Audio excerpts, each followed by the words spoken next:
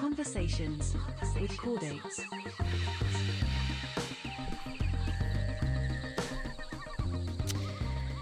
Hello again. Welcome to Convos with Chordates. My name is Dr. Anastasia, and we have... just regular old Sammy. Wow. It's not going to be regular for long, and also you're a PhD candidate. So. Yeah, I was going to say, please add the modifier at the end of that. If anything, I have lost letters because I've lost the candidate part. But it's so much better. It is. PhD, although I'm not going to lie, it did sound better when I was master, because I've got my master's of science. I did like master. You know, it kind of gives you a little like BDSM edge. Today, that's not what we're talking about, although unfortunately, yeah, we'll have an episode on that. Any guests want to come on and chat to us? That would be pretty awesome, though. Today, we are talking about basically surviving hospitality, but the reason why I say surviving hospitality is because hospitality is made so much worse by, get this, the fucking people. Okay, the people that you have to serve. Listen, majority of the time, great. A lot of us, especially millennials, I would say, we have a lot of empathy for when we, walk into a bar or something like that. And, whenever the hostess is like, oh, I'm so sorry, it's going to be a 45-minute wait. I'm like, girl, it's totally fine, because I know it's not her fucking fault, right? However, there is one or two people who are like, but I need to be seated right this minute. And it's like, well, then maybe you shouldn't have come in at 6:30 o'clock. Okay, maybe that's your fault. And to chat to us about this beautiful topic is a person that is currently in hospitality. It's Mr. Tim Churchill. Hello. Thanks for having me on. I just realized your name and last name is actually a bit of a tongue twister. It is. Yeah. Yeah. I was going to say Titch Churchill. I don't know why it was going to come out of my mouth, but I did correct it right before I did, and then I talked about it. So awesome. Welcome to the show. And just a little bit of background about you. You are also a PhD student. You study paleontologist. I am surrounded by losers. Wow. I'm the only doctor in the room. But see, as a co-host, I think I can fire you now, right? But I'm the producer. Really rude comment. Fair. You can take it up with the CEO. Sure. Which is also you. Yes. My perfect plan. But Tim is also a PhD in paleontology. And Tim, you still work at a bar, right? You're a bar. Would you consider yourself a bartender, a server, both? What kind of? So yeah, at where I work now, I'm a cocktail bartender. I specialize in boutique cocktails that really accentuate the sort of spirits that we serve. But we get all sorts in. We get our beer drinkers. We get our shot beer in a daiquiri, we get our wine drinkers, we get our gin and tonic ladies, we get them in all shapes and sizes. Okay, excellent. And listen, a PhD is hard to begin with, and a PhD is a 40-hour, if not more, job a week. Why is it that you still kept your hospitality job? I think there's a number of reasons. I think number one, most obviously, PhD students don't get paid a whole lot. Preach. Yeah. Yes. So it's a good way of getting some hours in at off peak times, and sometimes working at night's actually kind of fun. And for me personally, I tend to stay up late, and so hospitality worked out really well for me. So I've been in hospitality ever since my second year of undergrad, and it kind of went for like a fun casual job to a bit more of like a semi-profession, and now I see myself as skilled enough that I can actually work at nice bars and make cool drinks and have a bit of a passion for it after that number of years. So I just love it. I've stayed in it, probably don't need to, but at this point in time I just have a lot of fun with it. So. Yeah. So you said that you actually can do this professionally. So I do want to explain to the audience that Tim has taken courses and passed exams for bartending. Okay, this isn't just like a seniority thing. You've been in it for a while. Like, no, you've actually taken exams. And what kind of certificates do you have? Do you mind sharing? Is that okay? Yeah, so my most relevant certificate is something called the WSET. So the WSET is an international board of accreditation for different expertise in certain areas of food and beverage service. So you have WSET in wine tasting, you have WSET in spirits, which is what I'm qualified in. So I have a qualification for tasting, mixing, and identifying rare spirits. So that's my certification. But you can also do it in wine, you can do it in cocktails specifically. It's just an international body that recognizes you as having a certain level of knowledge in a certain area. So for me, it's spirits. So is this what would make someone like a sommelier? Because I feel like it's always joked about that like sommeliers are just people that like wine, and then they'll just be like, oh, it tastes like oak and flowers, and it doesn't actually mean anything. I gotta bring up this TikTok that I found where the caption was, my husband is a sommelier, and he takes a glass of wine and he like swirls it, and then he listens to it. He puts it to his ear, and I'm like, I don't know if he's a sommelier or just a faker, but hey, buddy, fake it till you make it. Like, it was so funny. But yeah, that's a great question. I feel like are memed on a lot, but so I imagine that like having this actual accreditation would make you a sommelier and a WSET in wine. So not quite. Sommeliers are much more for wine. If you do your WSET in wine, so WSET has multiple levels. The highest level is WSET 3. So if you can complete your WSET 3, it means that you're sort of below the master level of wine tasting, but you're very proficient. The actual official sommeliership is actually a completely separate thing that's incredibly hard to get into. You actually get way less sommeliers accepted every year than you do as doctors or as vets or as surgeons. No way. It is one of the most difficult accreditations to get in the entire world. We should stop memeing on them. But people colloquially use the word sommelier to describe someone who is employed in a venue to be the wine expert. So they aren't necessarily accredited with the official sommelier level. But since sommelierships become more popular, there have been a number of other accreditations that kind of give you a very similar sommelier title, but aren't actually that uber prestigious level of wine knowledge. So if you go to a nice restaurant, they'll have a sommelier. There's a very low probability that sommelier is an actual sommelier. But at this point in time, you have a pretty high level of wine knowledge to be employed for a fancy restaurant if you're doing that sommeliership. Right. But you're right, there is wine especially. There's a lot of silliness and a lot of fanfare about how you taste wines and how do you identify them. And they're known for having a lot of subjectivity when it comes to how you identify wines and what flavors you're getting.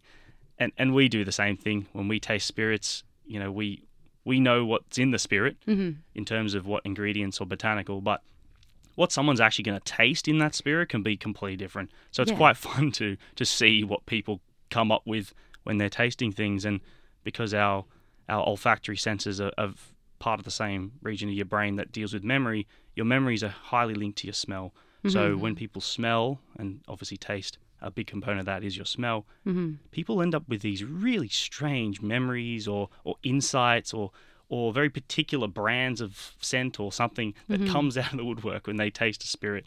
And you can hear some pretty ridiculous ones. So, sommeliership, it's a fine art, but there's a lot of subjectivity involved. Of course, yeah. And I mean, like, it's like when it comes to food or anything that's subjective, right? It plays on people's tastes. It plays on people's preferences. Their culture, their upbringing. Exactly. Yeah. So I completely understand. Now I want to know, when you do those exams and those courses and stuff, do you tend to taste a lot? Do you tend to drink? Yeah, so that's the fun part. So normally you'll have an exam at the end of, like, for example, we did it for maybe 8 weeks. We had every week, we had a 2-hour session where we were learning about a different category of spirits. So for us, we'd start with whiskey, and then we'd move to rum, then we'd move to agave spirits, so mezcal, tequila, and then we do a little bit on, rice spirit or fruit spirit, or you get the botanical wines, so like vermouth and that sort of thing. Oh, I see. You get liqueurs, so you get Is that where the port and stuff would come in? Yeah, definitely. Okay, so it's like, how can you categorize everything that we would loosely define as a spirit? And kind of that's the fun of it. But each session, it means you sit with a tasting paddle, and as you learn it, you get to taste what it actually is. That's really important, because the whole point of those courses is you need a comparison to be able to identify what you're tasting. A lot of people, when they, like, for example, when they try whiskey, people often say to me, "Oh, I hate whiskey. It just tastes like burn of alcohol." Yep, yeah, I hate whiskey. And a lot of people are like that because they've just tasted whiskey once every now and then, and they just taste, really strong grain flavour, solvency. They take a huge sip of it like it's a glass of Coke, and it just burns the crap out of their mouth, and they never want to touch it again. Yeah. And again, because it's so associated with memory, you have a memory of that flavour being terrible. 100%. And that's why there are certain alcohols that if you had too much of a fun time with at high school, you can never drink again. Right. And that's that same thing. So a lot of people sort of tend to have those reactions, but if you can actually sit down with a couple of different whiskies and taste them side by side, you start to tease out what those variations are in flavour, or maybe what the raw material of the spirit is, or how it was aged, or how it was the post-distillation process. And you start to find that there's this massive repertoire of flavours that can exist within a single type of spirit. And once people kind of figure that out, they start to be like, okay, I don't like whiskey that much, but I like the fruity whiskey more than the smoky whiskey, or the dry whiskey. And then the snowball kind of starts rolling, and they're like, okay, I don't mind that. And the next time they sort of pick a sweeter whiskey or a sherry cask whiskey. And from then, they start to develop a taste for it. And you get people who are not whiskey drinkers coming in and starting to drink whiskey. And we see that sometimes in our bar where someone tastes a spirit and they really don't like it. But you can sort of tell that there was one of them on the board that they maybe did like. And then next time they come in, they start really going down that avenue.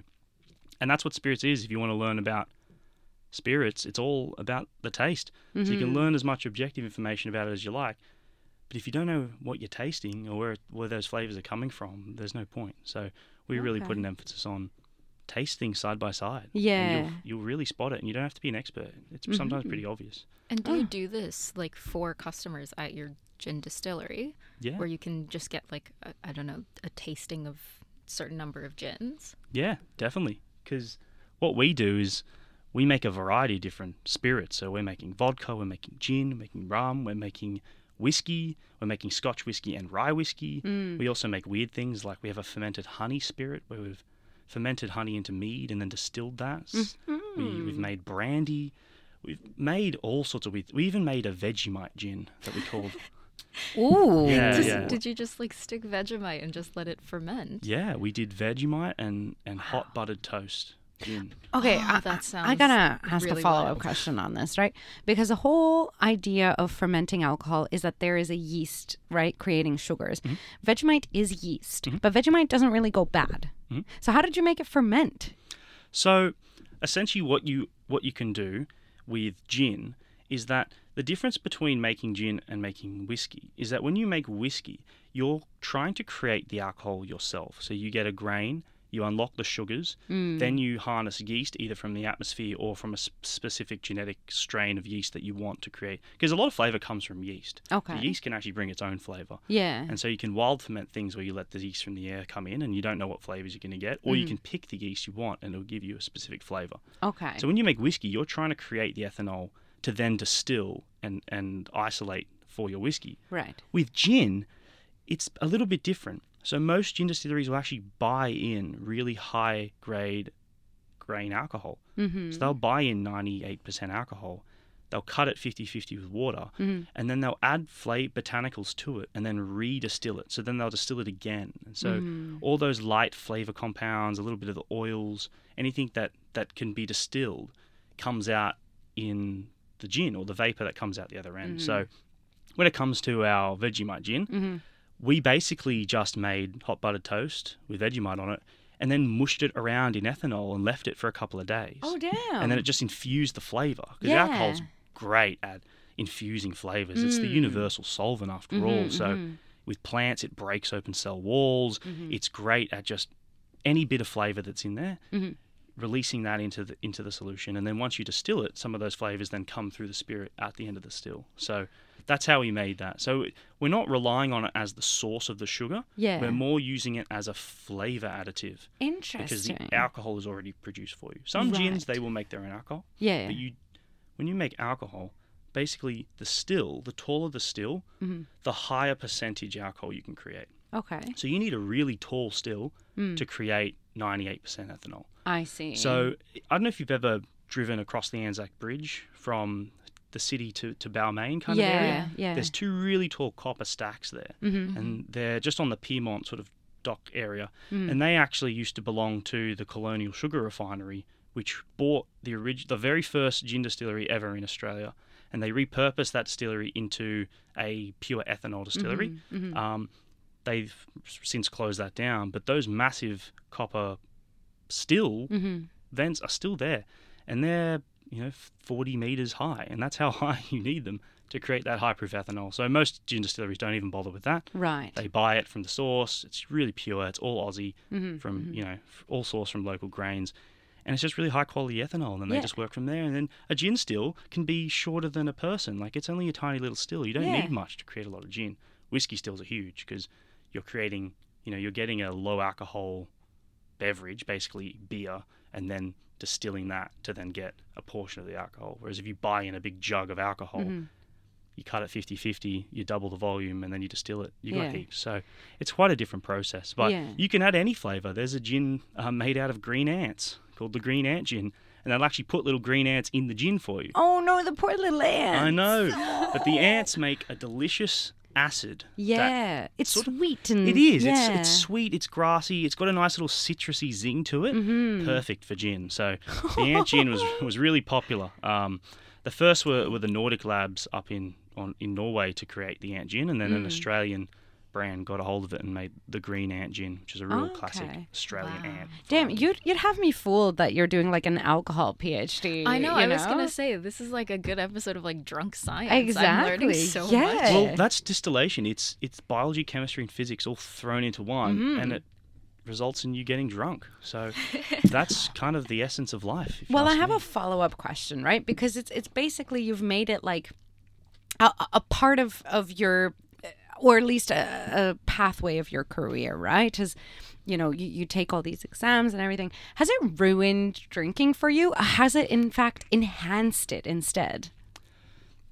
Yeah, so it's definitely not ruined drinking for me. Okay. For me, it's opened up a whole world of understanding of not just the different spirits, but also just how the process works and how each spirit is intertwined with what raw materials exist in the country that it's made, the cultural aspects that limit what can and can't be defined as that certain spirit. And the more you go down the rabbit hole, the more you realize there is to learn.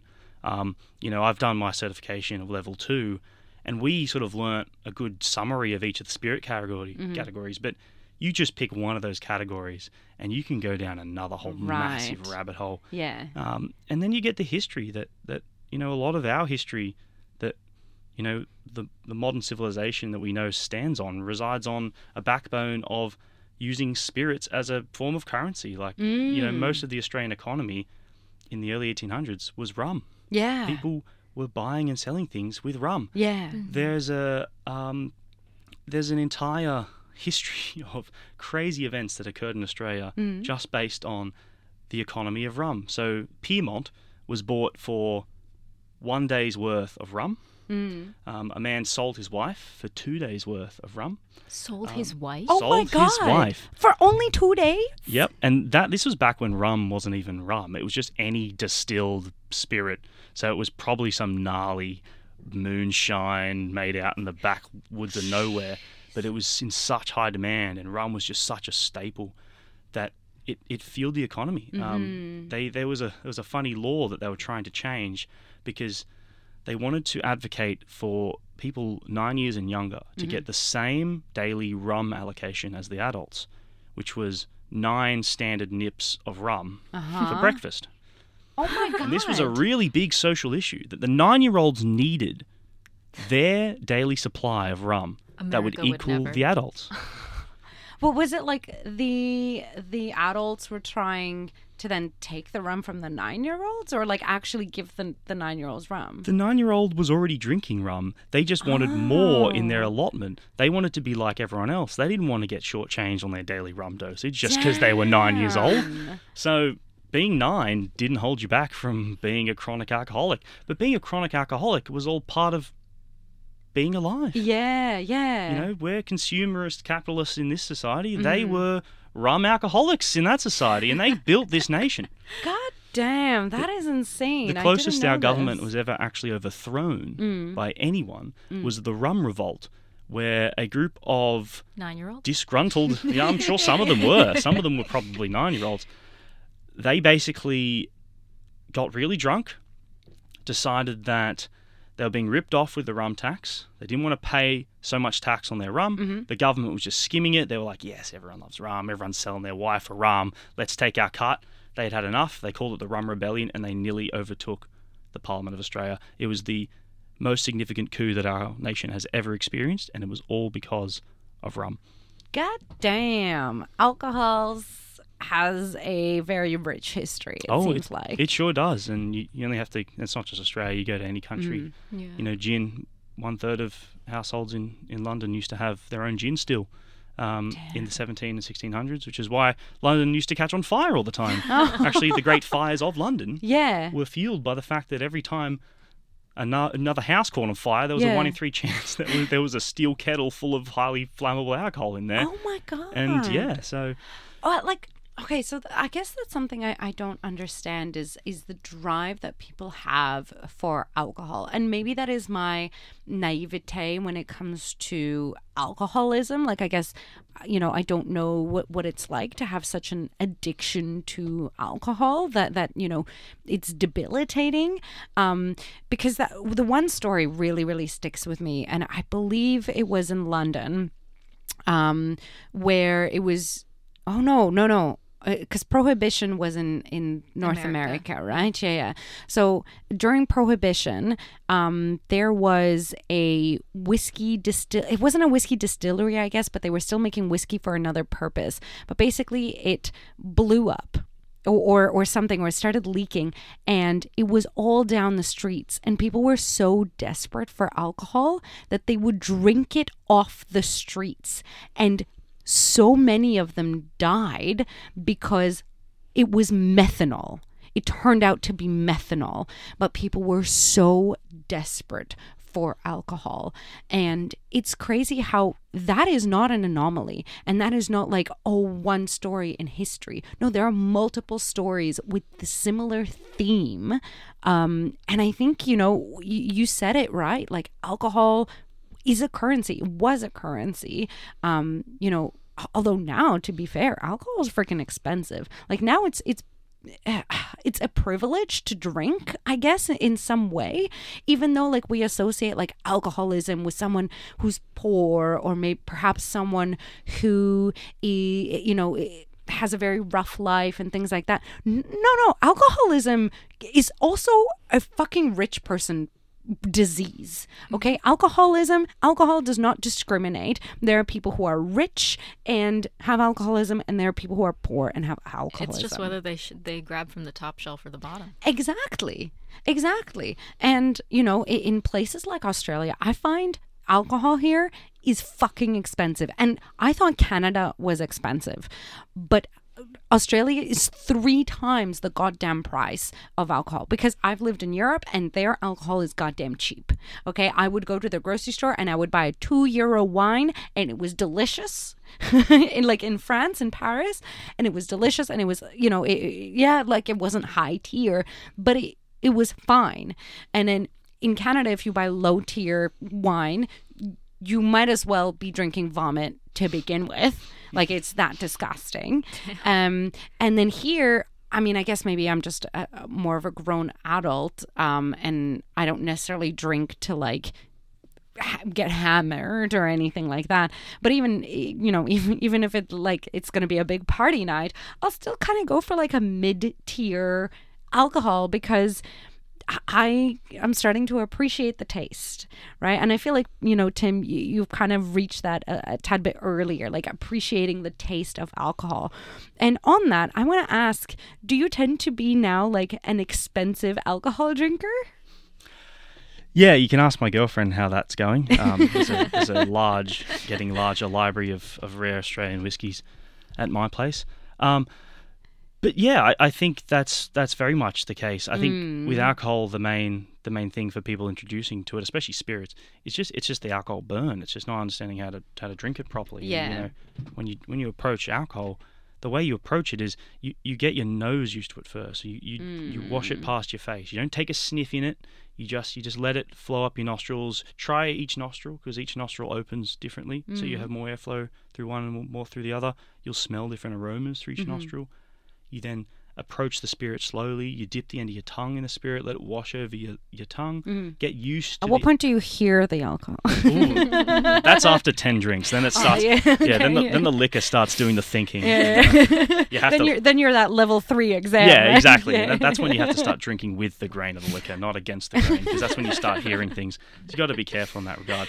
But yeah, I mean, I think you're actually seeing a lot more of an appreciation, at least in Australia. I can't really speak for overseas, but you're getting a lot more of an appreciation for different kinds of spirits, and there's more of a nuance about what it is that you're actually having as alcohol beyond the function of let's just get pissed. Yeah. And you're seeing the same in beer. I mean, everyone's drinking IPAs and different like creative varieties of ales, whereas 20 years ago you had Carlton, or you had Tooheys, or you had VB, and God forbid you had 4X. And those are your options. And if you drank a pale ale, people at the pub would look at you like you had 3 heads. Really? And now, everyone's looking for the newest, weirdest beers. I mean, I've seen key lime sours and Banafee pie ales and the beer bar that I spoke at for Pint of Science. Yeah, that one had like 5 different, I want to say even more than 5, like maybe 10 different plasma screen TVs that had just lists and lists, like 2 or 3 rows per screen of different beers and ciders. Wow. That just for all of these different, and they had all the notes and everything. Yeah. And I was like, I've never seen this amount of variety of a single drink ever. Yeah. And the thing is, no one blinks an eye if that's wine, do they? No, because it's culture. It's an agricultural science. Exactly. It's got history. Other spirits do too, but they're just not.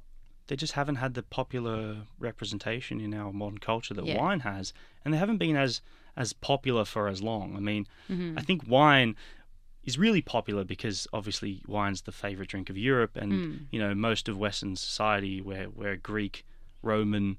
A lot of what we take for our society is from those eras, and they love their wine, and we're heavily influenced by that. And at the moment we get these random trends of favoring a certain spirit or a certain type of drink, and then it comes and goes. And wine and beer are kind of just those fundamental staples. Like everyone will have wine and beer, but beer hasn't seemed to be that variable until quite recently, where people are starting to get really creative with beer, like they would with wine. And again, it's that thing of like, if you have a really good agricultural supply chain, you have passionate people at every level of that supply chain creating new and exciting products, then you're going to experiment. I mean, if you have only 2 companies making hops and it's the same 2 types of hops, then all the beer is going to taste the same. Whereas now, some of these guys who produce hops, they're producing tens of thousands of varieties of hops every year, and they have competitions of these different varieties of hops. The grain is the same. We're developing our own strains of arid adaptable rye grain in Australia, which previously we've never grown rye in Australia. And this is a rye grain that's perfectly suited to Australia's arid environment. And that adaptation actually carries flavors. And you taste that grain compared to the normal rye grain, and you can taste a real significant difference in that grain that actually reflects how that grain has adapted to its environment. So when we talk about alcohol and alcohol production, it really is an agricultural art. And you're just going from raw ingredient to enjoyable, consumable product. And like you're saying before, alcohol is so deeply threaded in humanity. I mean, I don't know if you've heard of the paradigm of what came first, the bread or the beer. And the current consensus is that it was beer. Really? Beer was invented before bread. And it was just that harnessing of fermentation. What do you get out of fermentation? Well, for bread, you can unpack the starches in grain, and you can turn a really rigid, well-protected seed full of complex starches into a really easy-to-eat and digest delicious loaf of bread that's full of air pockets that the yeast was creating during fermentation, and that gives it flavour. I mean, bread's just a sponge of aromas, technically. But the fossil record, or the archaeological record, suggests that they both came around about the same time, and with them came agriculture. So the foundation of all agriculture on Earth, that distinction that drove us from hunter-gatherer humans to agricultural people, may have been on the very back of beer. Damn. And the bread before beer hypothesis is pretty strong. Yeah. And we can see it because you can't get rid of alcohol. I mean, they've tried it. Prohibitions in all sorts of countries. We had our own prohibition in Australia. It decimated the industry. It did nothing for the moonshine producers and the bootleggers. They loved it. They got rich. That's always what happens. You can't take alcohol out of the hands of people. I mean, it's even in the most tyrannical, authoritarian societies, you still have alcohol. I mean, Islam's probably the only one that doesn't involve alcohol, but that's because of like very strict religious reasons. Right. And that's an anomaly. I mean, you go to even like the Polynesian islands, they're drinking alcohol that they ferment, and they ferment that alcohol using their own saliva because there's amylase in our saliva, right? Yeah, same thing in Japan. The shrine priestesses would chew rice and then let it ferment for many years, and that was like the sake for God. Oh, wow. Yeah, and it's all about having that. It's a ceremonial thing. It brings people together, and there's just something about it that just makes us as humans not want to put it down. Yeah. And obviously some people never put it down. Yeah. And obviously it's a problem because it makes you forget about the pain of existence in a way, and that's an experience shared by rich and poor alike. Yeah. And it also not only makes you forget about like the pain of life, I think it also makes you forget about like social cues and like how you should act in public. So like I imagine I've never worked in a bar, but I've seen lots of TV.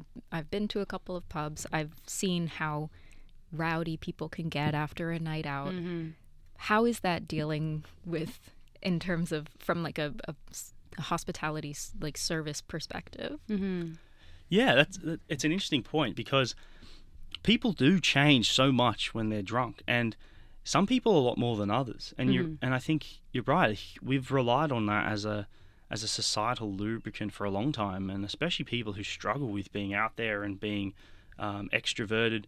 Alcohol is very important for a lot of those people. But obviously everyone has a point where they become drunk enough that they start to revert to their infantile stage. And that's actually makes it kind of somewhat easier dealing with drunk people than it does dealing with people on other drugs, because you're just dealing with a toddler. So however you would deal with a toddler is how you actually deal with a drunk person. And it's the same rationale. And they can understand reasoning, but it's got to be simplified. You know, it's like, why can't I get a drink after the bar has closed? Because we're not allowed to. Why? That's not fair. I saw them. They still have drinks. Yes. But if we give you a drink and you leave this venue and kill yourself, I get fined and I go to jail. Does that make sense? Oh, but I'll pay the fine. Okay, the fine is $50,000 if I get caught serving you after hours. If you want to give me that as a tip, I'm very happy to pour you another drink. But that's not how that works. You know? So dealing with drunk people, if you're good at dealing with toddlers, then you're good at dealing with drunk people. Oh, so hopefully I'm well prepped for fatherhood, because I've dealt with a lot of drunk people, a lot of different demographics, and they're all the same. You just kind of got to pander to that infant human in there that's crying out for another drink. Right. I saw there's a comedian, Gabriel Iglesias, who was talking about the time he came to Australia, got so drunk, unbelievably drunk, most drunk he'd ever been in his life, because the drinking culture here is wild. And he was saying that his manager knows how to handle him, knows how to speak to him like a toddler when he's drunk. And he says, like, oh, when he's that drunk, his manager just goes, if we don't leave now, the Macca's is going to close. Oh. He's like, I got to go. Exactly. Honestly, the what you want the most in the world, that'll get you moving. So, yeah, it's a fine art, but you start to learn a lot about humans at the very fundamental level when you start dealing with drunk people, because it's kind of like that thing of like, the dumbest person in the crowd is representative of how the crowd acts in general. It's like it panders to that lowest common denominator. And being drunk is the same. Now, so I wonder, One of the jobs that I had in hospitality was I was actually a security guard. Oh, yeah. I know my body really shows how much I work out and how good I was at kicking people out. But actually on that, I was good at kicking people out. And sometimes what would happen is other, like, you know, the people that I'd be working with at the same time, the men would actually ask me to kick a man out because a drunk man would be significantly more kind basically to me than they would to another man, because they would almost see it as like a pissing contest, right? So you, as a man who works in, you know, the hospitality and sometimes does have to either kick people out or stop serving them, do you find that there is a bit of more animosity towards you? Oh, definitely. I think that's a big thing, because I'd say when people get drunk, they kind of revert to their most primal, you know, and especially when you get someone who's being really drunk and unruly in a bar, there's usually some sort of insecurity, or there's some reason why they're escalating to violence, and there's usually a chip on their shoulder, and they're usually trying to prove something. So if you're another man and you try to obstruct them or try to violently deal with them, you're only just going to escalate the situation. And so a lot of security guards, they're the most gentle people on earth. They're massive, and so there's that physical threat of like, don't mess with me, I'll ruin you. But at the same time of, I'm not going to escalate this, and even if you're in my face ready to punch me, I'm not going to show you signs I'm going to escalate, because that just fuels the situation. Whereas you get a woman as a security guard, there's that innate level of respect of, you know, striking a woman security guard has much more dire consequences. Culturally, especially. Absolutely. Yeah. And the people that you're with, like, yeah. if your girlfriend's there and she's drunk too, and you're both a bit rowdy, and you get in a fight with a security guard, it's like, you know, my boyfriend, you know, he's a wild guy. If you start wailing on a female security guard, you're a piece of shit. And I mean, it's not that it should be like that. It's more just that people do revert to their bare bones, and you find that when you're trying to de-escalate situations, you can't meet them head on. You can't take what they're saying to heart or literally. Yeah, I've seen that before in where I've worked, where employees will get offended, or they'll get pissed off, or they'll get driven to a point where they're becoming aggressive, and you just see the situation go completely out of control, and you end up having to call the police. And it's just not what you want, because that person's just being drunk and silly. Yeah. They don't want to have the police call on them. They don't want to get knocked out. They don't want to knock anyone else out. Yeah. But when they're drunk, they start to lose control of those inhibitions. And if there's some pain, or if there's some distress that they're having in their life, that'll come out. And our job is to try and make people safe in both directions, the people who are spectating and the people who are escalating, because you know, we want everyone to be safe, and when you're dealing with alcohol, you can't afford not to be safe. Exactly. Yeah. You must have a lot of patience, Tim. Yeah, I do. I like, that's incredible. I mean, I've never had to, when I was a security guard anyways, I've never had to escalate a situation. And like you said, we were actually taught not to escalate a situation. It was just kind of like, either go to your superior, or if you feel in danger, call the police.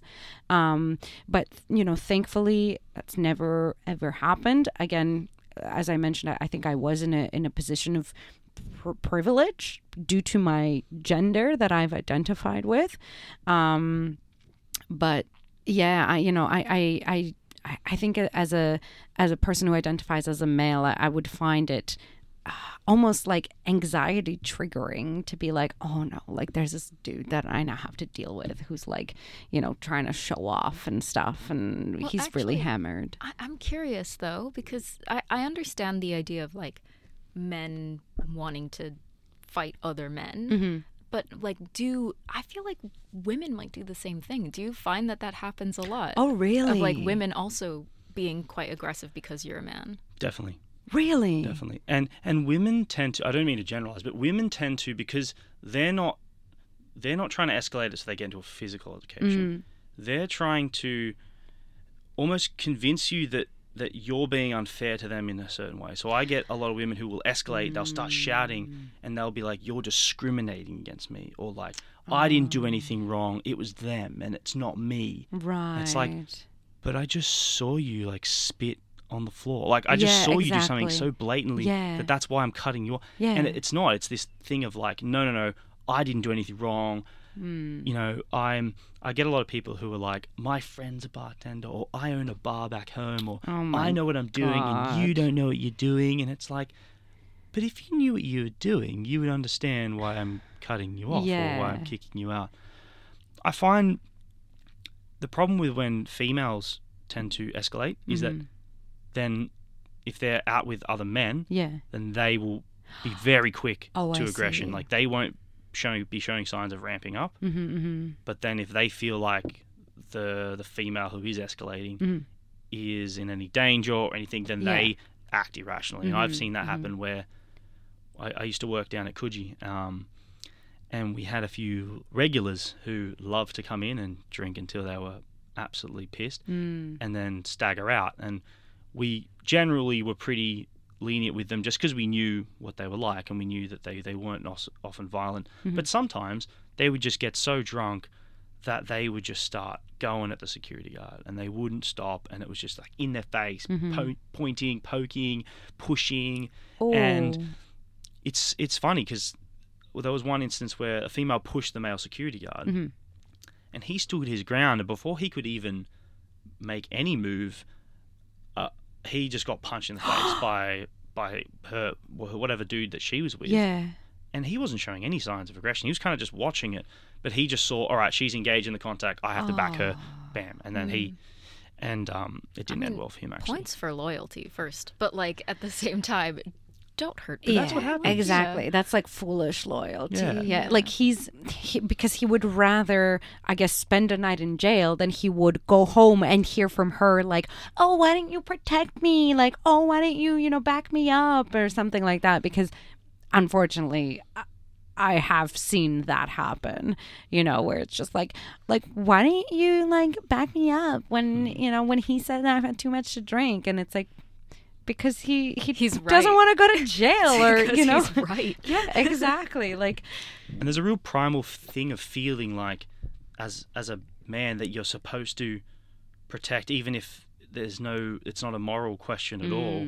And also that if you miss your opportunity to prove that you're a reliable protector, you can't take it back. And that if you have a partner and you're supposed to protect them and you didn't, they'll never see you again the same way. So it goes quite deep, and it can hit the very lowest levels of insecurity in some people, and it can end and with alcohol, it can end in violence. It can, and it's unfortunate because usually when you track it back to why everyone's fighting, it's something absolutely ridiculous. Exactly. That you would never fight over in the light of day. Yeah, exactly. But that's dealing with drunk people. Toddlers fight and they break them up, and you're like, what are you fighting about? Exactly.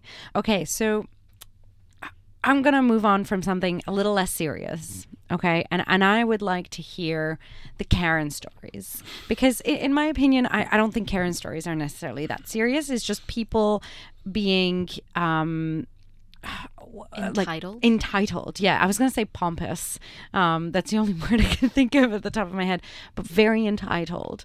To the point where... something is blatantly obvious and they shouldn't do it or, whatever, and they still do.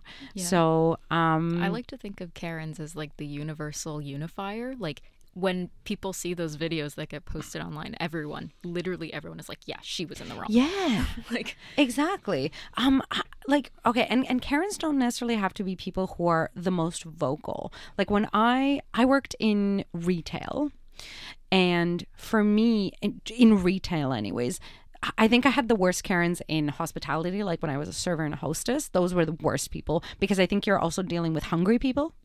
And I think that really makes people angry on an edge. Exactly. But in retail, the only people that, and I still categorize them as Karens, were people who would come in like 5 minutes before you closed and they would grab so many clothes and then they would just trash the dressing rooms. And it always happened on, for some reason, just the weekday. And it was a specific group of young women. They looked like teenagers to me, and they would trash the goddamn dressing room with 5 minutes left. And the thing is, you can't turn people away, right? Because the customer is always right. But you can't turn people away because technically you're not closed yet, right? So all you can do to cover your own ass is say, we close in 5 minutes. And they'd be like, okay. And then they'd go through and they'd grab everything and then they'd take everything off the hanger. And it's just like, to me, they could have been stealing, right? And maybe that's exactly what they were doing. Because, yeah, we had a limit of how many things that you could take into the dressing room, of course. But, like, you never know. Yeah. And those are the worst people. And then they would never buy anything. They would never buy anything. They would just trash the dressing rooms. And then they'd be like, okay. And then they'd just leave. And I'm like, like. Yeah, I to me, that's so wild because I feel so bad. Like, if I went, it's not even just retail, but like I would go to the grocery store. Like I show up to Kohl's, I look for the thing that I'm trying to find. They don't have it. I buy something else rather than leave empty-handed because I feel so awkward. Oh, wow. I wouldn't go that far. Although, like, even before having worked retail, after trying something on, I'd put it back on the hanger. I you know, and I understand that, like, technically it's the retailer's job to, like, put everything back on the hanger. And sometimes I would hate it when people put things back on the hanger because they do it wrong. But, like, I appreciate the effort. Exactly. I'd always appreciate the effort. I'd never put that person down for, you know, or like think in my head like, oh, you did it wrong. Like, no, it's just like, thank you. I'd appreciate that. But like even now I still put things back on the hanger. But like I said, working in like the service industry and working with food and drink, I feel like you typically get the worst of the worst. And it's not because the people are necessarily the worst, but perhaps the situation has made them lash out. So I want to know your horror stories, Tim. Yeah, I'm sure I've got countless. Yeah, just touching on what you guys have just said about that. It's almost like you get some people who have either had their own experience in the service industry or just have the kind of proclivity to be guilty about how they inconvenience other people. And a lot of people are like that. And a lot of people have varying degrees of that, where sometimes they get way too guilty about things they shouldn't be guilty about and they worry too much.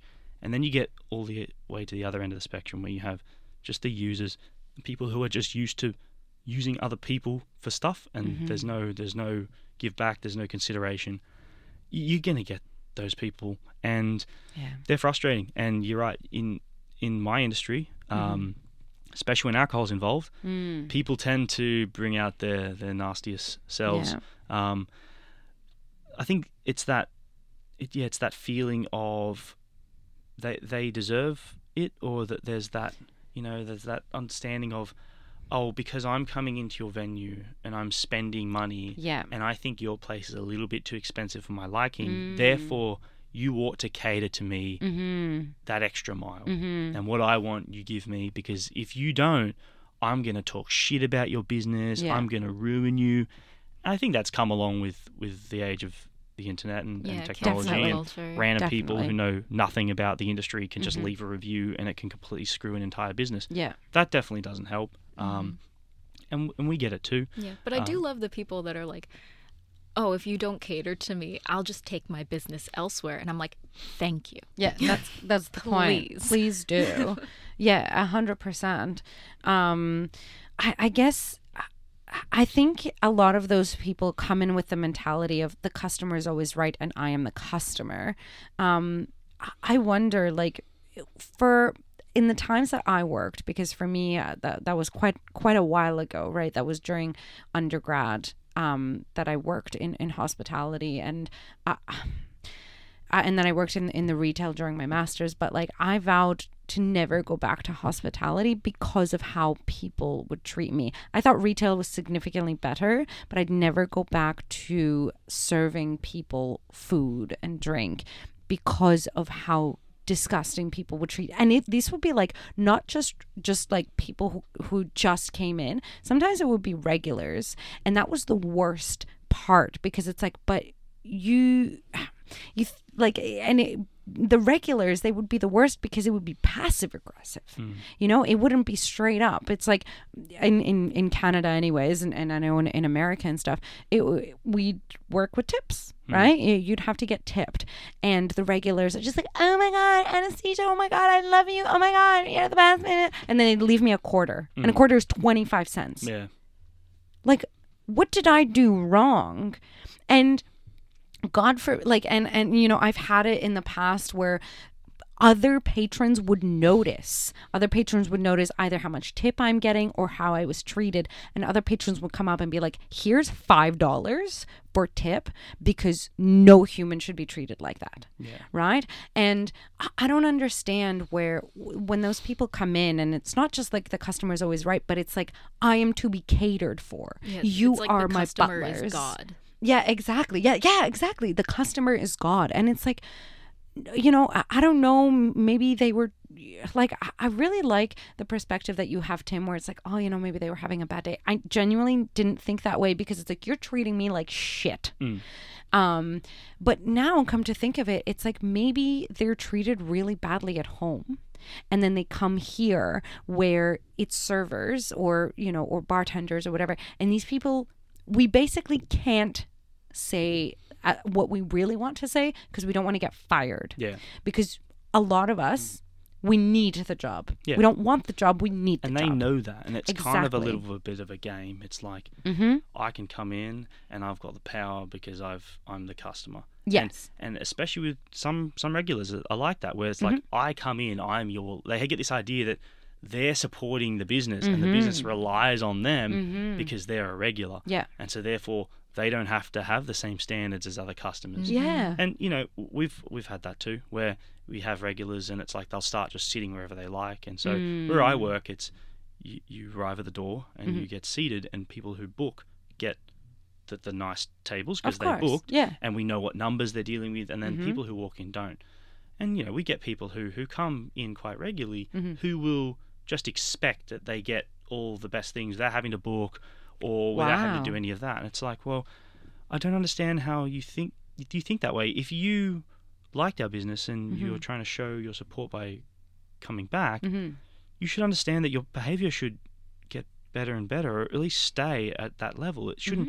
You shouldn't start treating it like we're your personal cafe, because we're not afraid to tell you to fuck off if you don't treat us with respect, because it's a respect industry. And I think for me, I've worked at a student bar where we'd have 3,500 person parties, and you know, couldn't serve glass, and they're all 19-year-olds, and they were doing disgusting things on the couches, and you'd walk out on the floor at the end of the night and it'd be like a bloody crime scene in terms of the amount of narcotics and blood and sometimes piss, like just you would be shocked at what would go on those big student parties. Disgusting. So I've been on that side of things to now working in a bar where generally most people are really happy with their service. They're really happy with their drinks. They're really excited to come back and show their friends. Yeah. But even in that environment, you will get people who just have this level of, either it's a idea of their own superiority over you. You're just a hospitality worker, so you should be glad that I'm coming in to spend my money here. You know, we get people who come in and they love to flaunt to their friends. So they'll be like, you know, oh, get me the most expensive whiskey on your bar. I don't care how much it is. I don't care what it is. Just pour me 3 shots of that. Actually make it doubles. And then they'll drink there for like 2 or 3 hours. Yeah. You know, being rude to everyone, talking to their friends, and then they won't leave a tip at all. Or they just won't even be generally pleasant. Yeah. And it's this idea of like, I don't know how they see themselves. Yeah. But when I see someone like that, all I see is you're super insecure. Yeah. And this is obviously how you've learnt to treat people, because you've been treated like this at some point.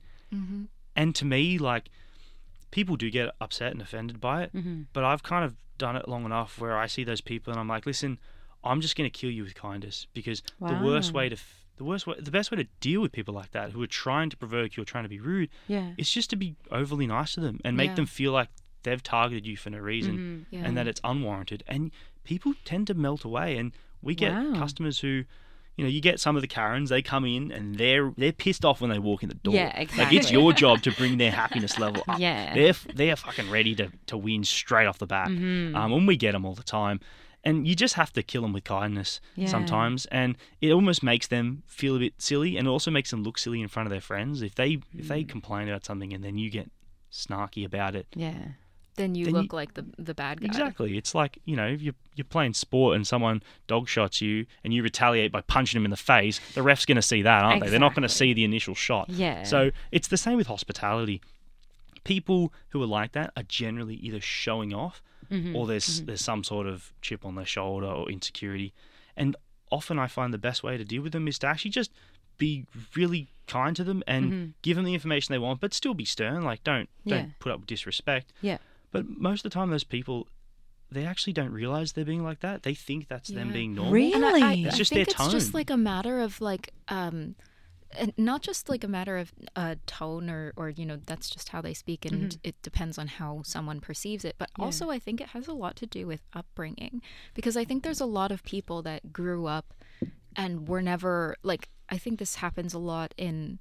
No offense to Australia, but like Australia has a lot of single-sex schools, right? And so I think that, when you get into these sort of homogenous little bubbles, and this happens in America a lot based on where you live, you get into this homogenous little bubble of people that think like you and talk like you, and you've grown up with this particular mannerism. And then when you go out into the world and you think that's the way that everybody acts all the time, they don't think about how that's perceived as wrong because they've had that surrounding them their whole life. Like maybe their father acted that way, or their mother, or, they grew up surrounded by that type of mannerism, and they think that that's correct. Wow, I really don't like you guys making me have compassion for Karens. Okay. Fuck you. Yeah, the compassion for Karen buyers is probably pretty low. Yeah. And it's easier to sit here on the podcast and talk about the Karens when they're not right in front of you, giving you the look. Yeah. Because during the time of it happening. Terrifying. But I think I agree in terms. I mean, I agree, but like I said, it's hard to do it where it's like a rude Karen or an angry Karen, but a stupid Karen. Now that shit, I have no compassion for. You are just a dumbass. Yeah. Can you provide an example? Yeah. So, for example, if you just during my hostess times, right, a person would come in and let's say they come in during rush hour and they're like, okay, we need a table for 11, and I'd be like, okay, well, it would be a 45-minute wait, and then I'd be like, oh, well, there's a table right there. Okay, and that's a table for 4. Are you guys gonna sit on each other's laps? And then when they're like, they got seated ahead of us, it's like, because they were a table of 2. All the time. That same person would be like, why didn't they get seated? Oh, because it's a reserved table. Or, and the worst ones would just be the ones who would just sit down at a reserved sign. Like, there is a reserved sign. Yeah, just sit down. Because we also had a place where there was a big sign that said, please wait to be seated.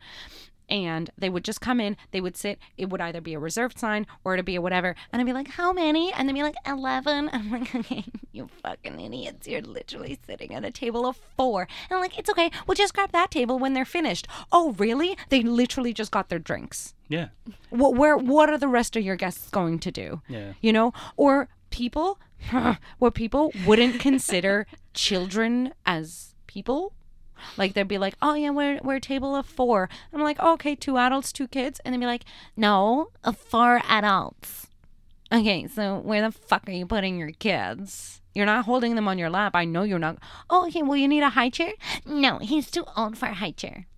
Okay, so you're gonna make your child stand for the hour? Like, what are you gonna do with them? He'll just run around the venue and Which knock over the waiters Yeah, and piss my other people God. off. What it is. How many? We don't let kids in our venue. It's the best. Exactly. Well, I mean, that that's is the amazing. reason why to work in a bar. Yeah, exactly. But you can't blame the children, right? No, it's bad the parents. parenting. But it's that lack of consideration and just the lack of 1000%. understanding of how it works. If they understood how it works, they'd understand why that would be disruptive. We have it all the time where we'll sit a table of 3 on a table of 3, and they're lucky to even get a table of 3 because it's busy. And then we get a booth, which is like the best seats in the house. Yeah. That we sit 6 to 8. And people will leave it and they'll go, oh, cool. And they'll run over it and they'll put their stuff there. And they'll be like, then they'll almost defend themselves. Like, no, I want to sit here. Why can't we sit at the booth? We had one lady the other day who was like, my friend has leukemia and she is just got out of there. And she did this whole big, like, sob story. Oh my God. I was like, okay, like, that's fine. But so you're expecting me to kick a table who's booked for that table, who's coming in right now. Maybe they have leukemia. Yeah, exactly. They could have leukemia and ass cancer. Like, they could have it all. How would you know? Can I just say, as someone with a disability, I've never in my life have I met someone with a disability that would pull that shit. Exactly. Uses it. Exactly. Yeah. That would use it to get things. Yeah. I think that's pretty And that's scummy. when you know. It's when they start doing the guilt trip. You're like, you're full of shit. You're just starting the yarn, and you're obviously someone who tries to manipulate people into getting what you want with just random crap. And at hospitality venues, you can't say to them, be like, I don't care. You can't say that. You'd be like, oh, I'm so sorry to hear that. Look, we'll try and do our best. Like, if you just stay here for a little while, we'll come back. And you're just like, all right, I'm not coming back. Just leave them there. But you got to do what you got to do as the staff member. But there's certain points where you just get so frustrated. And as you said, the dumb Karens, they tend to piss you off a little bit more, especially if they're dumb and they're also righteous, or they're know-it-alls. So we have people that come in all the time. This might be a bit of like a misunderstanding sometimes when it comes to serving a drink. People think that the more ice you put in your drink, the more it's going to dilute. And so that if you only put a few cubes of ice in your drink, it's not going to dilute.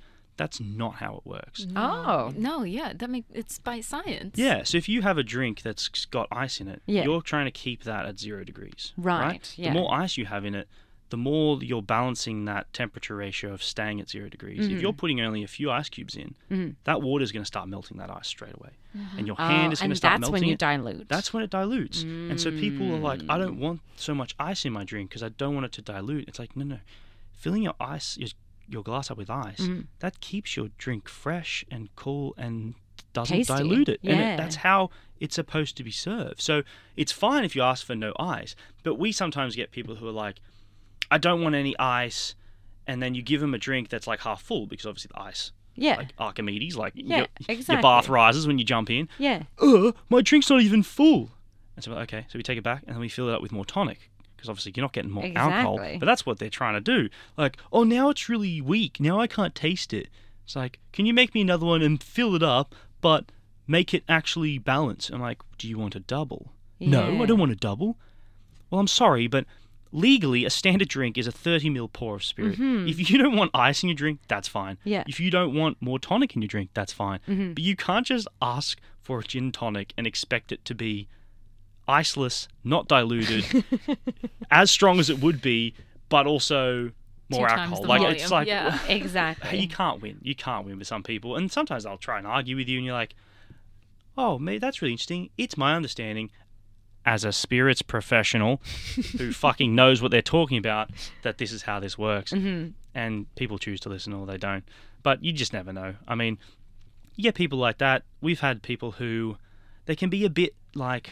It's almost like, again, it's that toddler thing. They start exploring with their hands. So you'll be at the bar, and we had this the other day where when we make our cocktails, like making cocktails, it's a whole process. It's like making food. So it's not just... Oh, yeah, I've seen bartenders at work. And sometimes, you got to, work out for those cocktails. Like, the way that they're, shaking them all over. Oh, my God. Covered in sweat, covered in sugar. Cocktails leak and they burst and they go all over you.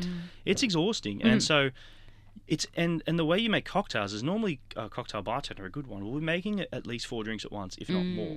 So there'll be times sometimes where I'll have 12 drinks in front of me that I'm making at once. Damn. And that's a lot of mental exercise. You have to really put it all in order. So you want to make the drink in a way that nothing goes warm, nothing over dilutes, nothing, you want to make sure that each step is logical so that you arrive on a table full of drinks that are all made correctly and they've all arrived at the same time. Right. And so when you start off making a drink, you make the garnish first because the garnish is just something you chuck on at the end. But sometimes it's finicky. You got to thread some olives on a skewer or you got to cut the citrus peels can be quite hard. You cut the citrus off and you got to slice the pith off. And so we as bartenders, we make all our garnishes first. Okay. So we get a drink list, go, yep, those are the garnishes, make those first, and then we start on the drink. Mm-hmm. And then we put our garnishes on a little garnish tray that sits up on the bar. Uh-huh. And the other day we had a lady who noticed that there was garnishes sort of in front of her. She was sitting at the bar. Uh-huh. And she grabbed it and picked it up and goes, oh, what's this? And we're like, oh, that's a so-and-so. I think it was a stick of thyme or something. Like, oh, that's a stick of thyme. That's part of our garnishes that we're making for this drink that we're making. So he took the thyme off her, threw it in the bin, grabbed another bit of thyme, put it on the thing again. Cool, kept going. Oh, what's this? Grabs it again. Oh, that's finger lime. And he goes, oh, puts it in her mouth. Oh my God. Eats it and goes, oh, it's really bitter. Puts it back on the garnish tray. And we're like 8 drinks deep in the middle of a busy Saturday night with like 10 dockets on the board. Like every minute you lose, it's a domino effect. Yeah. And so if you lose a minute between every drink order, the person who's the 12th drink order, their drinks are 20 minutes late. Exactly. So you've got to be on top of that. Yeah. And so in the middle of making these drinks, we had to throw all the garnishes out, wash the garnish tray because the old lady spagged on it, and then put it back out and then cut all the garnishes again. By that time, we were halfway through making the drink, so half of them got over diluted, so had to chuck them out too. So you end up with like $60 worth of waste. Just because some idiot Karen just starts grabbing things off the bar and eating them and drinking it. It's like, what are you doing? It's so wild because it's not even like when they're drunk. No. It's when they're completely sober. Yeah. And I see this all the time. So in America, like a lot of fast food places, like quick lunch options have like a set like buffet, and people will serve you buffet food. Like we were talking earlier today about Chipotle. And I've seen people like just with, I don't understand what possesses them in their brain, where there's clearly a barrier between them and the food. And then they decide to go, no, I'm just going to reach over and basically stick my hand in the food that is everybody's food and say, I want this one and this one and that one. Yeah. It's like, why? I don't understand. What is going on in your brain that doesn't associate that this is clear and I can see through it when you're pointing at it. And then now we're going to have to chuck out The what could be hundreds of entire dollars. tray. Exactly. With the food prep and the time and that's the thing, is if you work behind the scenes, you know what is required in all that. And even if you haven't, if you've worked in an industry that kind of is a service-related industry, or you just have some empathy. Yeah, exactly. Or like forethought. Yeah. You know? But or like, consideration. this is child rules. Do not touch things Don't that touch, are don't not snatch. Exactly. Yeah. Just do not touch. I learned this as a child. If it's not mine, do not touch. Otherwise, ask permission to touch. Period. Yeah. And this is a adult woman who is just working her way through the goddamn garnish tray. Like, what the fuck? Oh my God. And after being told the first time what it was, and Yeah. not actually having the ability to process, okay, that's the garnish tray that is going into other people's drinks. For other people. Maybe I shouldn't just grab it and eat it. Oh my God. She might as well have like reached into the maraschino cherries tray and just like popped one in. Exactly. She might have well like licked the inside of the rim. Yeah. We should just plant her down the end of the bar, and every time we have a shitty garnish we're going to throw out, we'll just chuck it in her Exactly. gob. Yeah, She can yeah, stand there like a baby bird and eat all the garnishes she wants. It's compost. Yeah, exactly. I would like you to settle some anxiety for me. So Okay. this is something that I wonder if you think that this is adequate or not, I guess. So sometimes drinks are expensive, right? Okay, especially in Australia. When you get a cocktail, a $20 cocktail. So this has happened to me before, and I'll tell you how I want to act and how I actually do act. So I'll pay for a $20 cocktail and I'll taste it, and fuck me, I do not like it.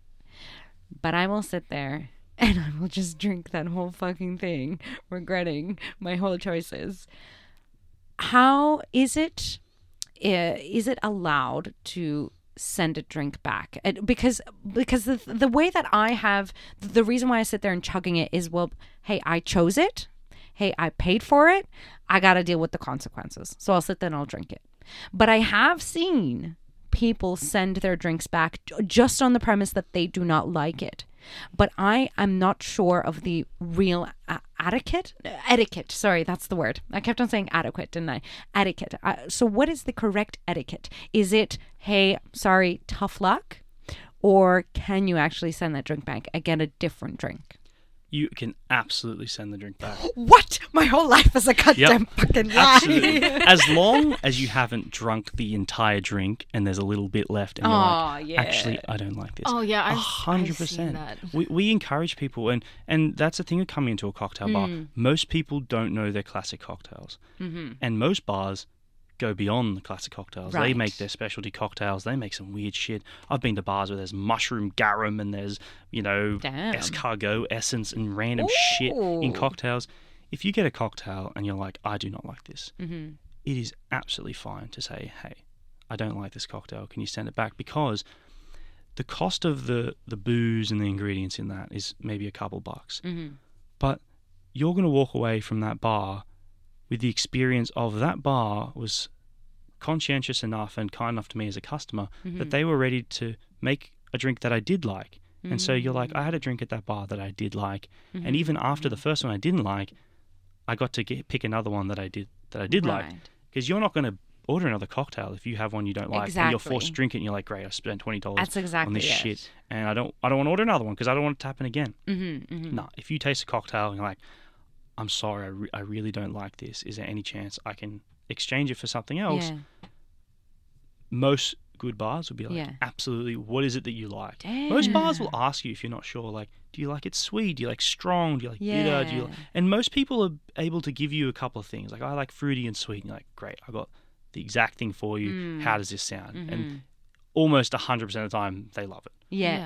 And then you keep the customer forever. Yeah, exactly. And so never be worried about it. I've done that myself, and and I think it's hard. It depends though, because if you're like, my American brain, I'm like picturing, the American Karens going up and being like ordering a Bud Light and then saying, I don't like this, I want a different beer. It's like, I didn't make it, so it's like that's your fault.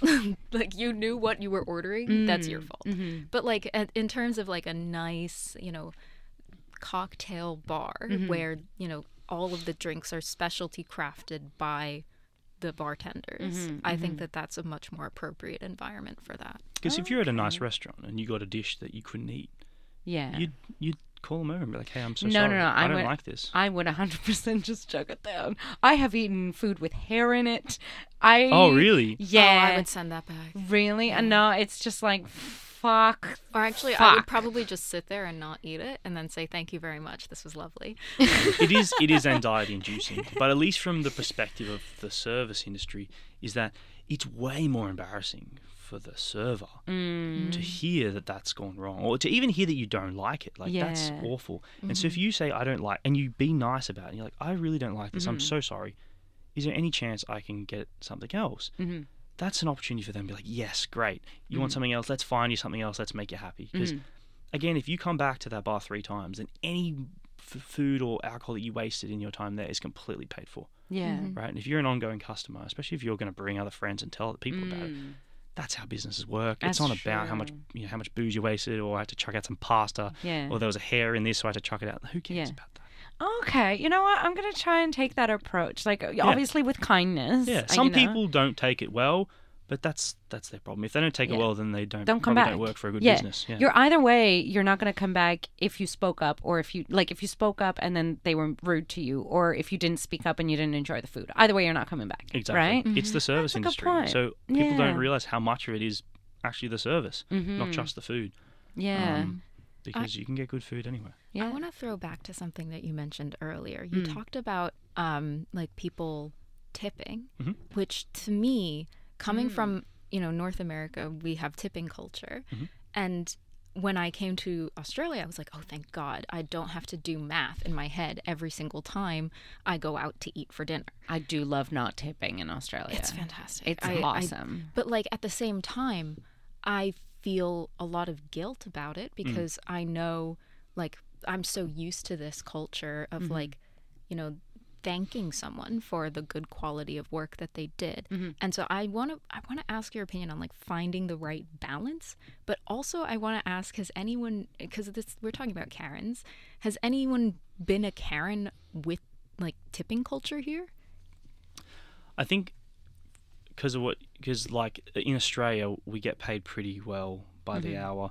People are pretty well supported. The work conditions are a lot better. So people don't have the power to be Karens in that financial sense of withholding tips. But also at the same time, absolutely. I think it's one of those things in Australia where in America you're expected to tip even if you had crap service because you're the one who's for some reason forced to pay the employees. How that is a thing I have no idea. It's a game of chicken between the owner of the business and the customer. So the owner who's gonna pay them minimum wage. Exactly. Why doesn't the owner of the business have to pay staff? In what other industry do you crowdsource the staff? Anyway, so that's ridiculous in America. In Australia, the idea is if you give exceptional service and the customer has the money to give a tip, then give a tip. There's no hard feelings if you don't give a tip. You're not like expecting a tip. No one's expecting a tip, but everyone likes to get a tip. And even if it's nothing, it's just kind of like, it's the gesture of like that person wanted to give a tip to us. They obviously like their experience, especially if they didn't have to give a tip. But you do get people who we get a fair bit of Americans in our bar. Yeah, I was gonna say, do you automatically hear the American accent and then go, "Oh yes, I'm getting a tip"? We do, but we also want to see the look on their face when they find out they don't have to tip. Yeah, they can if they like. It breaks people's minds. They're like, it "Oh does. my gosh." yeah. Amazing. It's like, wait, you don't make $3 an hour? Yeah, so men, they would drop their pants if they find out how much you actually make an hour, because minimum wage in Australia is $18. Yeah. Right? And you don't get paid that good in America unless you work for Costco. Yeah, exactly. Like that's nowhere near minimum wage, let alone like so minimum wage for servers is different than the actual national or state or whatever minimum wage. It's even less for servers because with the idea of like, well, you're gonna get the rest of the money through the tips. Like it's disgusting. And it creates this really weird. Like I lived in America for 3 years. I only lived in Ohio, so probably not a great diverse sampling. But what I noticed is in America, their like hospitality voice, it's very disingenuous. It's like this it's this role they play because they're forced to. So you don't actually, you're not talking to them. Yeah. You're talking to this extra nice, fluffy, bubbly persona that they're forcing to get their tips. And that's just soul crushing. I 100% agree. Yeah. I just came a few months ago, came back from America, and I didn't realize how much I did not miss that way of service where it's like you just got your food 5 minutes later, how is your food? Another 5 minutes later, how is your food? Then they just, are you ready for the bill? Like, I love being you feel left so alone rushed while out. I eat. Exactly. I love Australia in that sometimes actually a lot of the times in Australia you walk up to the till to pay the bill. That's it. And I love that. You get to leave whenever you want to, and you actually feel like you had an excellent dining experience. And that's not to say that the servers in, America and Canada are bad. We are told to do that, right? Because then you will get the Karens like, you didn't check up on me. No, and that's the thing. Like, so I use... I'm very much used to like looking at reviews online, but the websites that I know of when I first came to Australia were all American websites. Right. And so I'm looking at things like TripAdvisor and Yelp, and people don't often post on those in Australia as native Australians. Yeah. And so I'm looking at it and I'm noticing a lot of people are like, "Oh, I hate the service. Like they didn't check up on us. They just like they gave us our food and went off and did whatever." And then we had to pay our bill ourselves at the till. Yeah, and I'm like, wow, I didn't even realize how much like Americans have been like ingrained to expect that kind of thing. And I mean, I guess because of the way that I grew up, like we very much prefer like just leave us alone. Yeah, exactly. But like there are people that grow up with that and expect that now, and then when they come here, they act like jerks about it. Yeah, exactly. I completely agree. Okay, so the one thing about Karens is that Karens aren't necessarily old people, right?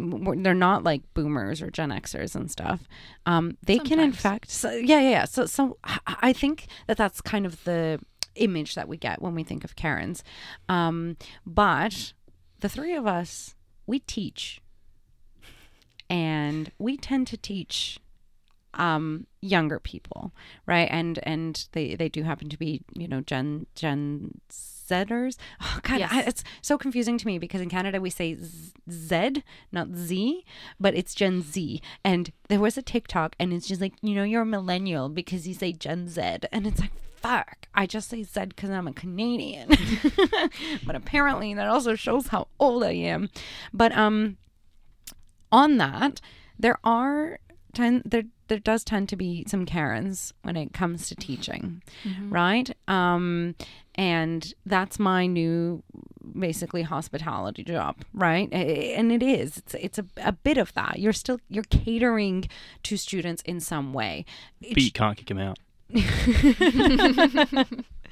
I think my worst experience with Karens is actually during teaching, because in the service industry, it's kind of like they come in maybe for an hour, maybe a little longer, and then they leave, right? And then they're out of your life and forever. then they're out of your life. But with teaching, they can be in your life for quite a while. And I do want a big disclaimer. A lot of the students I teach, most of the students I teach, 99.999% of the students I teach are just the most wonderful students. And I love teaching. I really do. I find that the worst comes out in those students when it comes to their marks. Yes. And I don't understand. So when I was younger, I'm sorry, I guess I was taught this as a kid and not everybody was, but you can get a lot more with kindness than you can with cruelty or meanness. Yes, you catch more flies with honey. Exactly. Right? So when a student, and most of the time this does not happen, and most of the time students will come in and be like, hey, I think there might be a discrepancy in my mark. There's, whatever, this was the instructions, this is my mark. Do you think you can help me out? And I'm like, hell yeah. And a lot of the times I'm already going to be like, I'll give you a mark just for being nice. I will look for a mark to be nice, basically. But then there are the students who are demanding, and they come over and they go, you did this wrong. Oh, really? Because not only am I going to do it so right, you're going to lose marks. Okay? Because that is how petty I am going to be. Now, I must say, it hasn't happened recently. The worst Karens I have ever gotten, and this was a very long time ago, was during my master's. I subbed in for a demonstrator. So I was the supervising demonstrator. I actually helped the professor run the course. We would pick things like to how to course coordinate, whatever. So and this was like my baby. I loved this course. It was biology of sex. I'm a sexologist, not sexologist, sorry. I'm a sex biologist. I study reproduction. This was my course. I loved that course. I knew this course inside and out.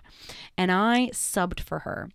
And the idea was that the students needed to create a seminar. They had tons of weeks, right? So they were going to present us a short seminar to the class, and then they were going to have a discussion during that tutorial, right, with the class that they were supposed to lead. And the tutorial was 50 minutes long, which means they have to have activities for at least 40 minutes, right? Like, I'm not looking for you to run the whole 50 minutes, but a good portion of it, right? This was a third-year course, so we're expecting quite a bit of these students. Mm-hmm. So I subbed in to mark this group. In this group, they maybe talked for 15 minutes, and I think that's me being generous. Mm-hmm. Okay. And then the way that they ran a discussion was they ran a quiz, one of those like quizzes where you can sign up on your phone, like Kahoot. I was going to say it's like a Quazzle. Yeah, it's like Kahoot. Mm-hmm. They ran a Kahoot. I just... Yes. It should be Quazzle. Yeah, thank you. Should be Quazzle. I think it should be Quazzle. So they ran a Kahoot with only 3 questions. And the questions were, did you like this article? Like, because they took a scientific article and they presented it. That was one of their discussion questions. Mm-hmm. Okay? And then the second question was like along those lines. And then they finished. And I remember I looked at my watch because it was less than 30 minutes. I looked at my watch and I said, is that all? And they turned to me and they said, yes, that is all. And I said, are you sure? And they said, yes. And I went, okay. And I gave them barely passing marks. right? I gave them, I think, like altogether. Damn, at least you passed them. Okay, yes. I gave them a 53 because I was being generous. Now, what these girls decided to do was they decided to send their demonstrator for that course, their original demonstrator, this entire email berating me, being horrible, saying how like that person should have marked them because she would have, you would have been so much kinder and blah, blah, blah. I cannot believe that she gave us this terrible mark and blah, blah, blah. And she forwarded me that email. And I forwarded that email to the professor, and I went and I sat down with the professor and I said, this was their seminar. And he goes, so they should have failed. And I went, yep, they should have failed. But I didn't fail them. I gave them 53. And he goes, but what you're saying is that he's like, I would have failed them. And I said, yeah, I know. He goes, you're kinder than me. And I said, yeah, I know. He goes, what would you like to do in this case? I'm like, I would like to reply. So I replied to them and I said, this was the seminar that I watched. Your 15-minute seminar. This is what you covered. Your discussion was these questions. I then asked you twice whether you were genuinely finished, both times to which you said yes. And then I said, I spoke with your current demonstrator and I spoke with the professor, and both of them said that they would have failed you. And that's it. I sent off that email, then never sent anything back. Like, because what are you gonna say? Oh, like, yes, please fail me because I'm idiots. Like, like, what are you gonna do? No, they didn't. I did end up failing them because you can go fuck yourself. Mm-hmm. So yeah, and they couldn't write another one back because at that point, not only did I have the professor backing me, but I had the other demonstrator backing me because even she was just like, wait, that did that? That's all. That sounds terrible. They were supposed to do a whole up to 50-minute seminar and discussion, and they lasted maybe 30 minutes. And then they send this nasty email. Like, what did you think was going to happen? But that was the thing is I just laid down the facts. I didn't have to put any emotion in that email. To this day, I reread that email because I love how well I had written it. And even the demonstrator at the time, she's like, so nicely written. I'm like, I know. Because all I had to do was just lay out the facts. I was the worst Karens I've ever dealt with, including the service industry. But see, this is the thing about Karens, is that they want to talk to the manager all the time. Yeah. But the manager's on your side as the server. Most of the time. Okay, yeah, most of the time. Yeah. But like most of the time, the manager's on your side as the server because they know that you know what your job is. Exactly. And they know that you are going to follow the expectations of your job. And that also sets a good manager from a bad manager. Is a good manager will have your back because nobody wants to upset a customer, okay? Nobody wants that. Nobody wants a confrontation with a customer. A lot of the times, your hands are tied. I remember when I worked in retail, a person was trying to return a sale item. And I said, well, it's right there on your receipt. I can't return the sale item. It says it on your receipt. That has a stamp, final sale, nothing. Like, I cannot do anything for you. And then she's like, well, I need to speak with your manager. So I called my manager, and I genuinely thought my manager was going to have my back. And the manager went, Miss, I'll make an exception for you this time. And you should have seen the way that bitch glared at me. Because then they just keep doing it. Then they're going to keep doing it again. And they've undermined you. So you're just like, I'm never trusting my manager again. Exactly. I'm never going to, and you're just like, I don't want to work here. Exactly. Yeah, exactly. So a manager needs to have their employees back because that's how you keep your employees. And like, that's how you prevent other Karens. Because now that person's going to come back and be like, did you know that you can return a sale item even though everywhere on the receipt, on everything. They're going to spread that to all of their other Karen friends because they're all in a Facebook group together, guaranteed. Yeah. And then they're just going to keep doing that forever. Exactly. So yeah, when it comes to students, it's a really tough line, I think, because you have to see them again, right? That is the thing there is like, you have to see them again. But now even just like saying this out loud, why is it that I am embarrassed for them and I am embarrassed for them that I have to see them again? But they're clearly doing this like midway through the course. Yeah. And it's not the first time they've done it. I think people like that, and you see it in hospitality, you see it in teaching. It's people who have learnt that the way to get their way is to escalate. and to act over the top and almost bully you with the degree in which they're ready to escalate things. And in this day and age, you can just go above whoever you're dealing with's head continuously. Like, I want to talk to the manager and I want to talk to their manager. And they pander to that. And I think that just reinforces people like that. So I feel like you're getting a larger instance of it, both in the older generations and the younger generations of, if I just chuck a tantrum here and I make myself too much of a problem for them to want to deal with, then I'm going to get my way. And conflict is stressful for most people. Yeah. And these people, they thrive off creating conflict. So that it feeds them. It gives them more energy if they can create conflict. And they know it's wearing you down. And that's why they do it. And it works once or twice for them. You know, it's the same thing as dealing with the toddlers. I mean, we're all just toddlers who either got the right lessons or didn't. Yeah. And these sort of people just, the tantrum is the way to get their way. And if they get their way enough, they carry that on forward in life. And this day and age of having students that do that and get students that can threaten your job security by reporting you for shit that they don't even have to really substantiate, and then you're on the defense. And I think it's absolutely ridiculous. And the only way to deal with those people is as what you did, just be like, no emotion, here are the facts. If you have any direct issues with these facts, or you don't think what I've said here is correct, contact this person, or send me a list. Here's the professor. But I'm not going to bite at your big escalation thing. I'm not going to play into your personal shit. I'm not going to play into your tantrum. And Karens do it as well, where it's like they get angry, or they say they're going to report you, or I'm never drinking any of your gin again. 4 Pillars is better anyway. Yeah. So they love that shit. But at the end of the day, it's like, okay, cool. Yeah, like, exactly. I wish you all the best.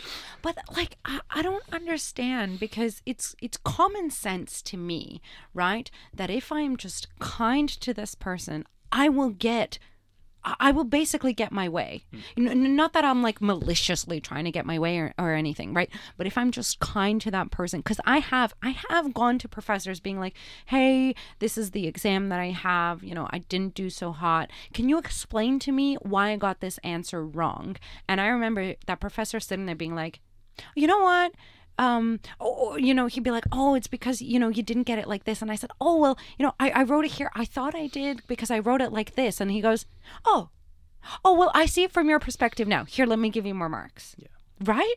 Like, I was so dumbfounded that I walked away with like an extra 5 points on an exam or an assignment or whatever, just because I spoke like a human to human with that person. Because as soon as a student comes up to me right away with aggression, I'm going to retaliate with, okay, let me pick your assessment apart.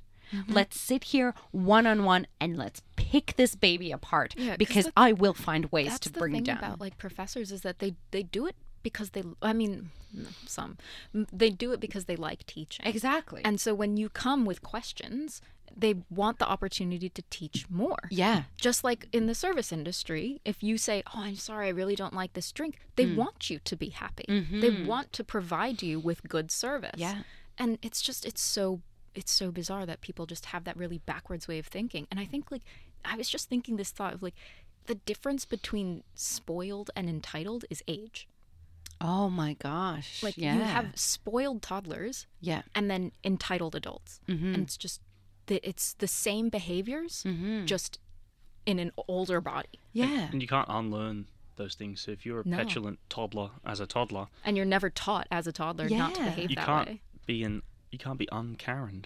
Yeah, exactly. There's a lifetime membership.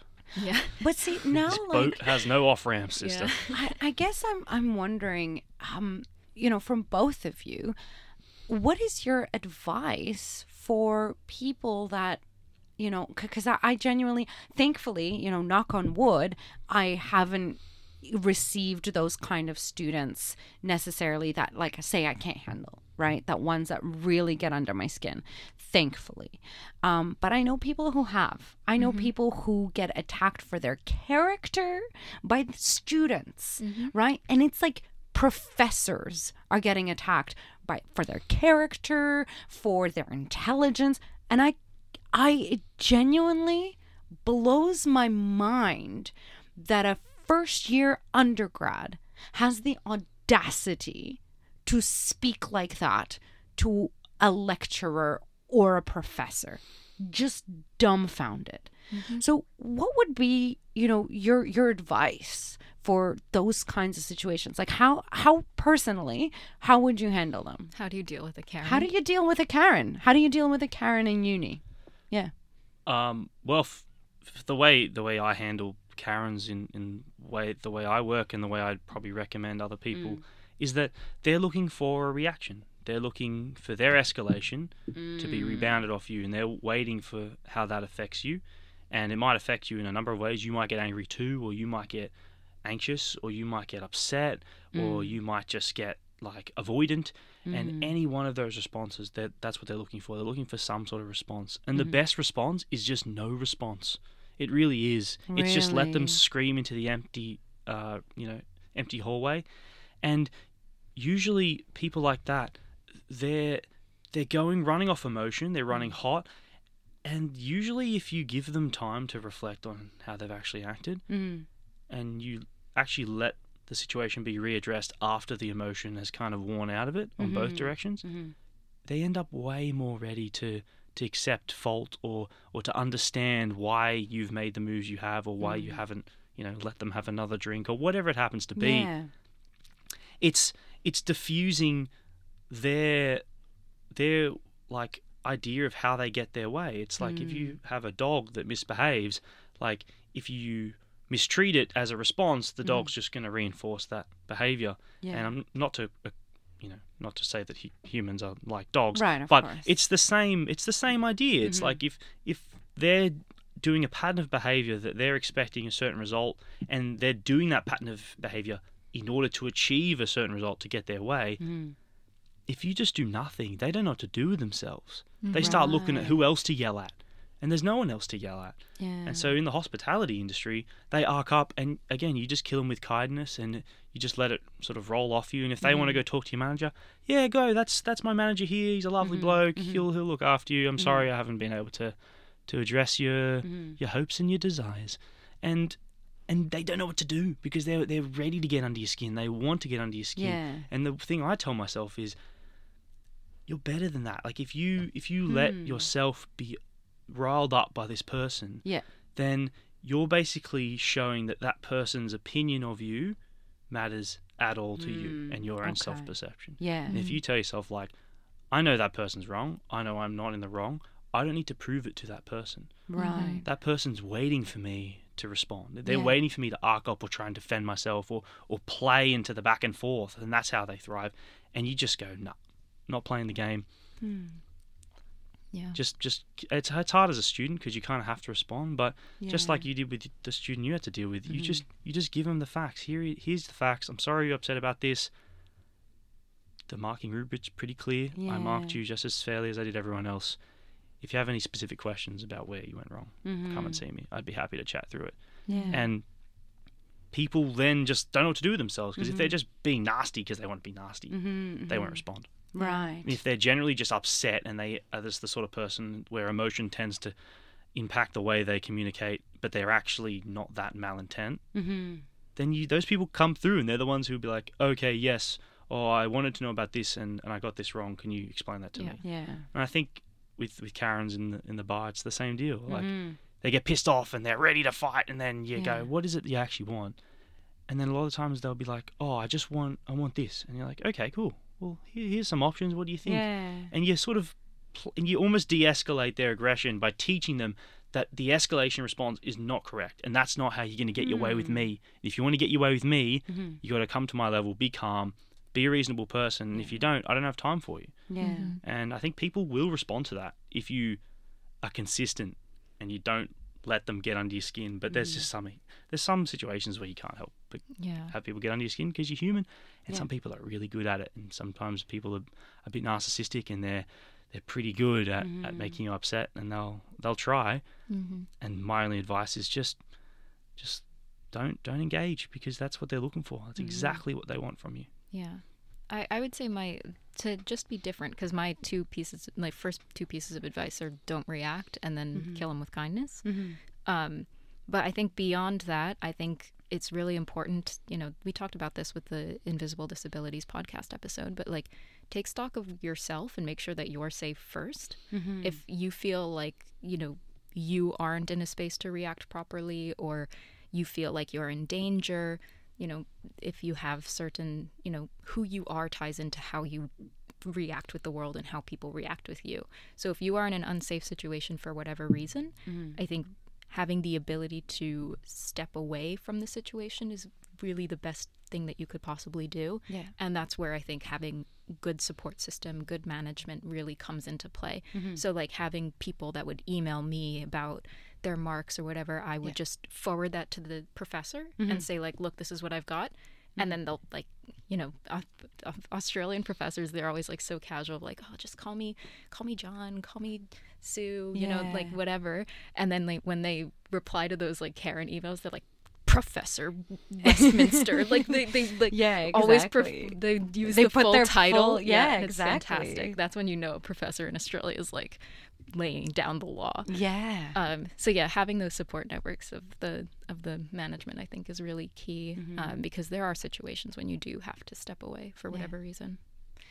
I love to end on that note. I think you both have some really excellent advice, because while I think we, you know, colloquialize and try to make light of the situation of like, you know, there's this Karen or whatever, sometimes you do go home and you're like, oh shit, I've had a really, like, this human made me feel like shit. And I really like both of your advice, where it's like, don't engage, kill them with kindness, you know, and if you need extra help, you seek it. And hopefully you've got a really good backup system. You've got a great manager, you've got a great professor, even I think a friend system, because even if maybe you don't have the best boss, maybe you can talk with your colleagues, or maybe you can talk with your friends and be like, hey, this is the situation I'm going through. I just need you to listen. I just need to listen to this really shitty situation that I've been put in by another human being. And I think we need to remember that we are all human. We all have emotions. And while you might be having a bad day, another person could be having an even worse day. And unfortunately, they are taking it out on you. You do not deserve that. And that person should seek other avenues to release their anger. Definitely. That should not be on a service person, or should not be on their teacher or the lecturer, or people who are just trying to help them. Yeah. Thank you so much for listening to Convos on Karens. We'll see you next time. Conversations with Chordates.